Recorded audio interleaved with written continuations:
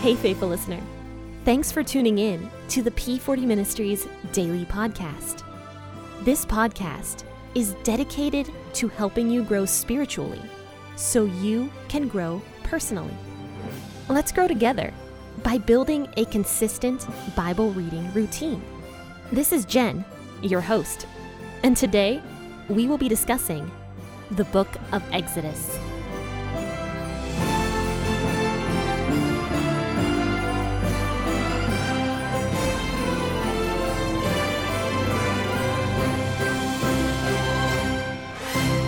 Hello there, you have tuned in to the P40 Ministries podcast with your host, Jen, and hi everybody, happy Monday. I hope you guys had a fantastic weekend and that the weather was really nice for you.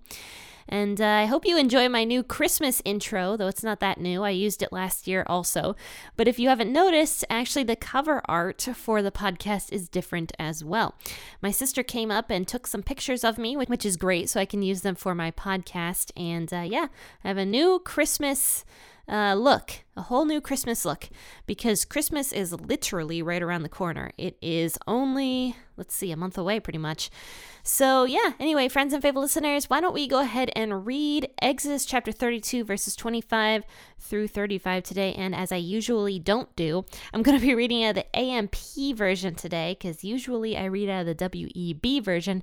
But for more clarity, I am going to switch over to the AMP version because it is a direct translation from the Hebrew, and I really like the AMP if you really want to know what's going on, if you want to get into the nitty-gritty of what's happening. So friends, let's go ahead and turn to this, grab your cup of coffee or your cup of tea, and let's read. Now when Moses saw that the people were out of control, for Aaron had let them get out of control to the point of being an object of mockery among their enemies, then Moses stood in the gate of the camp and said, "Whoever is on the Lord's side, come to me." And all the sons of Levi, the priestly tribe, gathered together to him.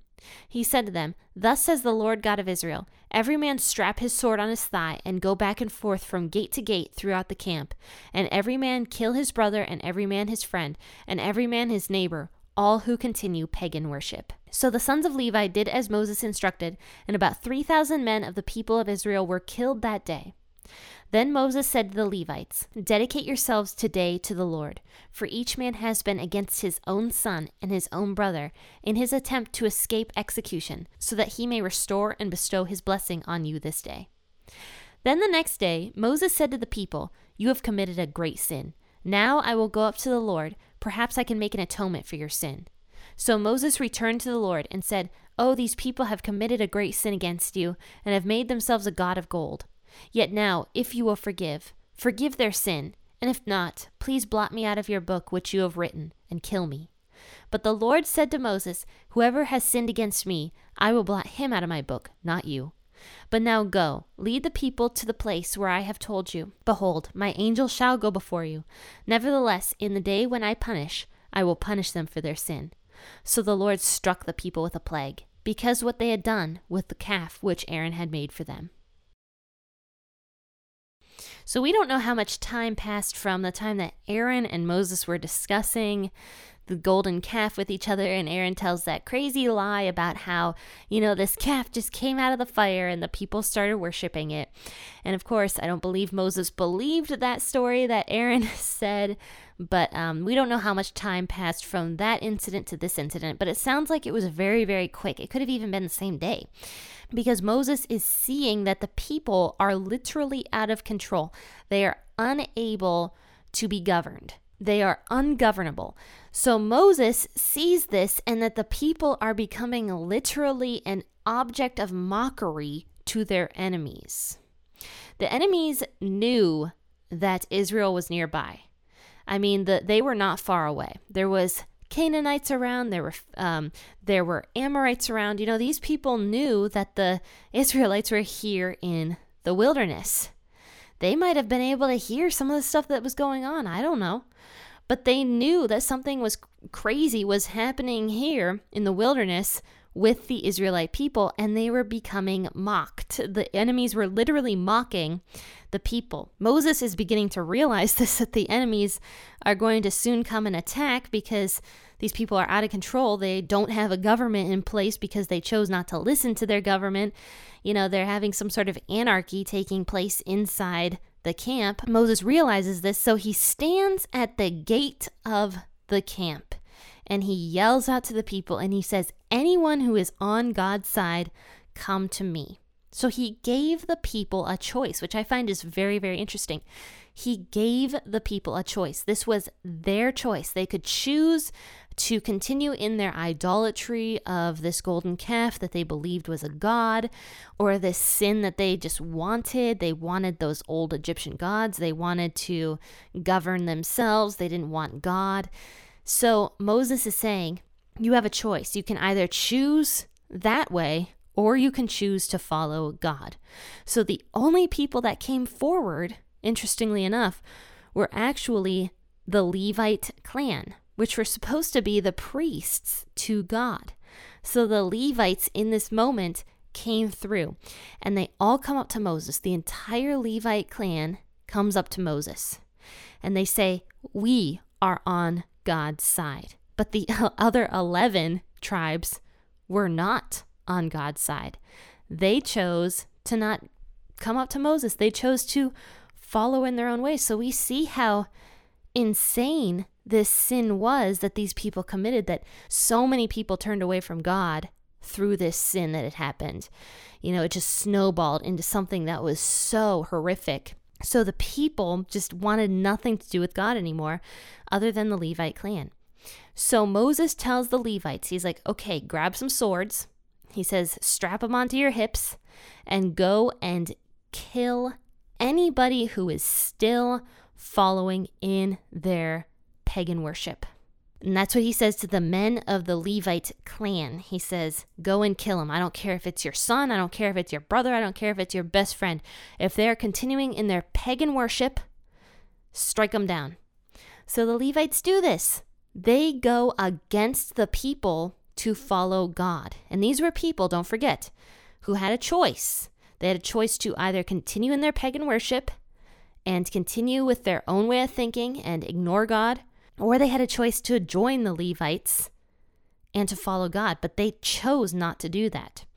So the Levites listen to Moses and they go, and it says here that they ended up killing 3,000 men. Now don't forget, this was a nation of about probably 2 million people.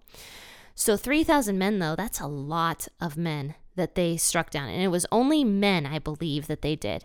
So 3,000 men were killed. And some people wonder, were these some of the judges, some of the leaders, men who just continued, doing their pagan worship? We don't know. We don't know who they were, but they were bad guys. And the Levite clan ended up killing them. So now when they come back to Moses, Moses says to the Levites, he says, dedicate yourselves today to the Lord, because the Lord has blessed you for not going along with the people. That's what he says.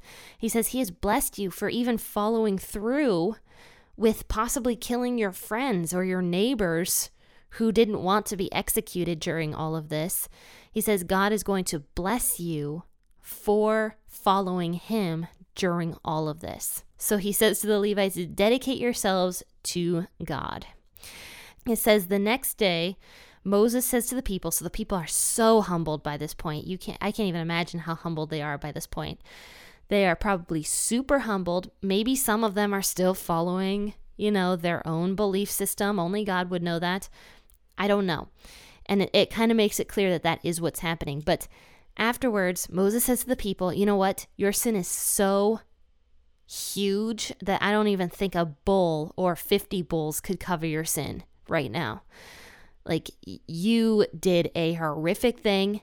And so now I'm going to go and beg God to forgive you. So it says that he goes back up to God and he's begging God. And he says, these people have committed a great sin against you and have made themselves a god of gold and have worshipped it. And so now he says, but please forgive their sins. And he says, but if you won't forgive their sins, take me as a punishment for these people. Just kill me. So basically what Moses is doing here is he's trying to be the savior of his people in the same way that Jesus was, in a sense, where Jesus sacrificed his life for all of humanity. Moses is offering the same thing. Take my life in exchange for these people. Take my life so that you can forgive these people. Moses understood the depth of this sin. However, God says, no, you are not the perfect sacrifice. That's not going to come until Jesus, who is sinless, many, many years in the future, who is able to forgive sins in that way because he is sinless. So he says to Moses, no, I'm not going to do that. He says, instead, I know the people and I know their hearts, and I know the people who even now are still continuing in their ways. And so he says here that whoever has sinned against me, I will blot him out of my book, not you. You don't have to sacrifice yourself. So he kind of comforts Moses a little bit. He, gives him this pep talk, and he says, go and lead the people. Go and lead. That's what they need right now. They need a leader. And so God right here, through all of this, he's showing mercy, which is so interesting. God, he could have wiped the entire population of Israel off the map at this point, and he chose not to. And then, here's what God says. He says here in verse 34 and 35, he says that go and lead the people. He says, but the people who chose to sin against me today or yesterday or whenever it was, I'm going to strike them with a plague. I'm going to put a plague on them.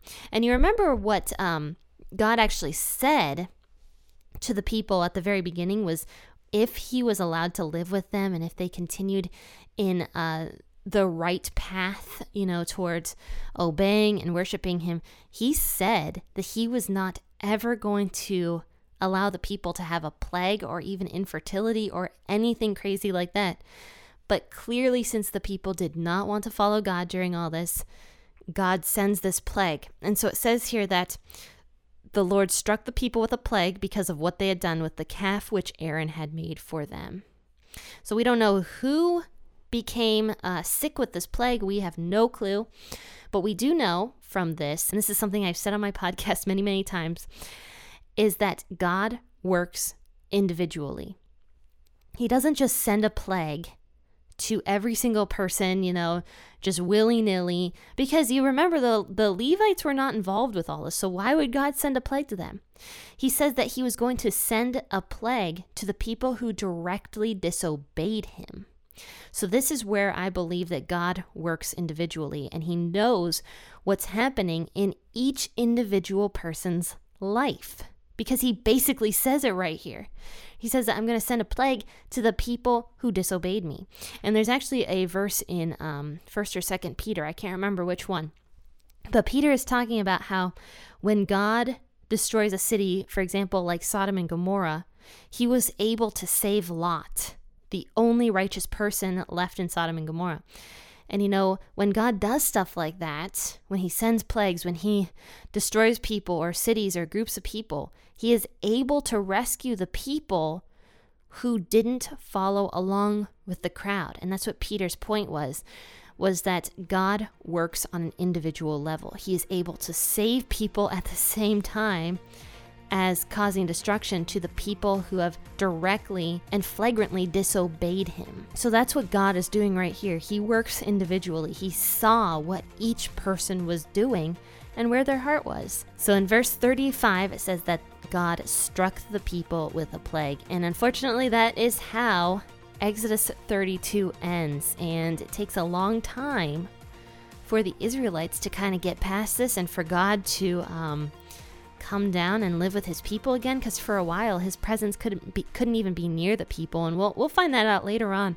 So join me on Wednesday and we'll discuss Exodus chapter 33 today, and stay tuned for the awesome guests that I'm going to be having on the podcast very soon here. But also go to my shop, www.p40ministries.com/shop, and take a look at the items that I have in the store that are available for purchase, and grab yourselves a P40 Ministries podcast logo tee. I'm very excited about this logo tee because I feel like the logo is really funny. It is a little cup that says P40 Ministries wearing a pair of headphones, and of course it's a coffee cup, and I make a joke that it is for coffee drinkers only.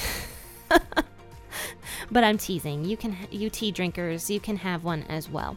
But anyway, friends and faithful listeners, once again, thank you so much for tuning in this morning. And as I say at the end of every single podcast episode, happy listening and God bless.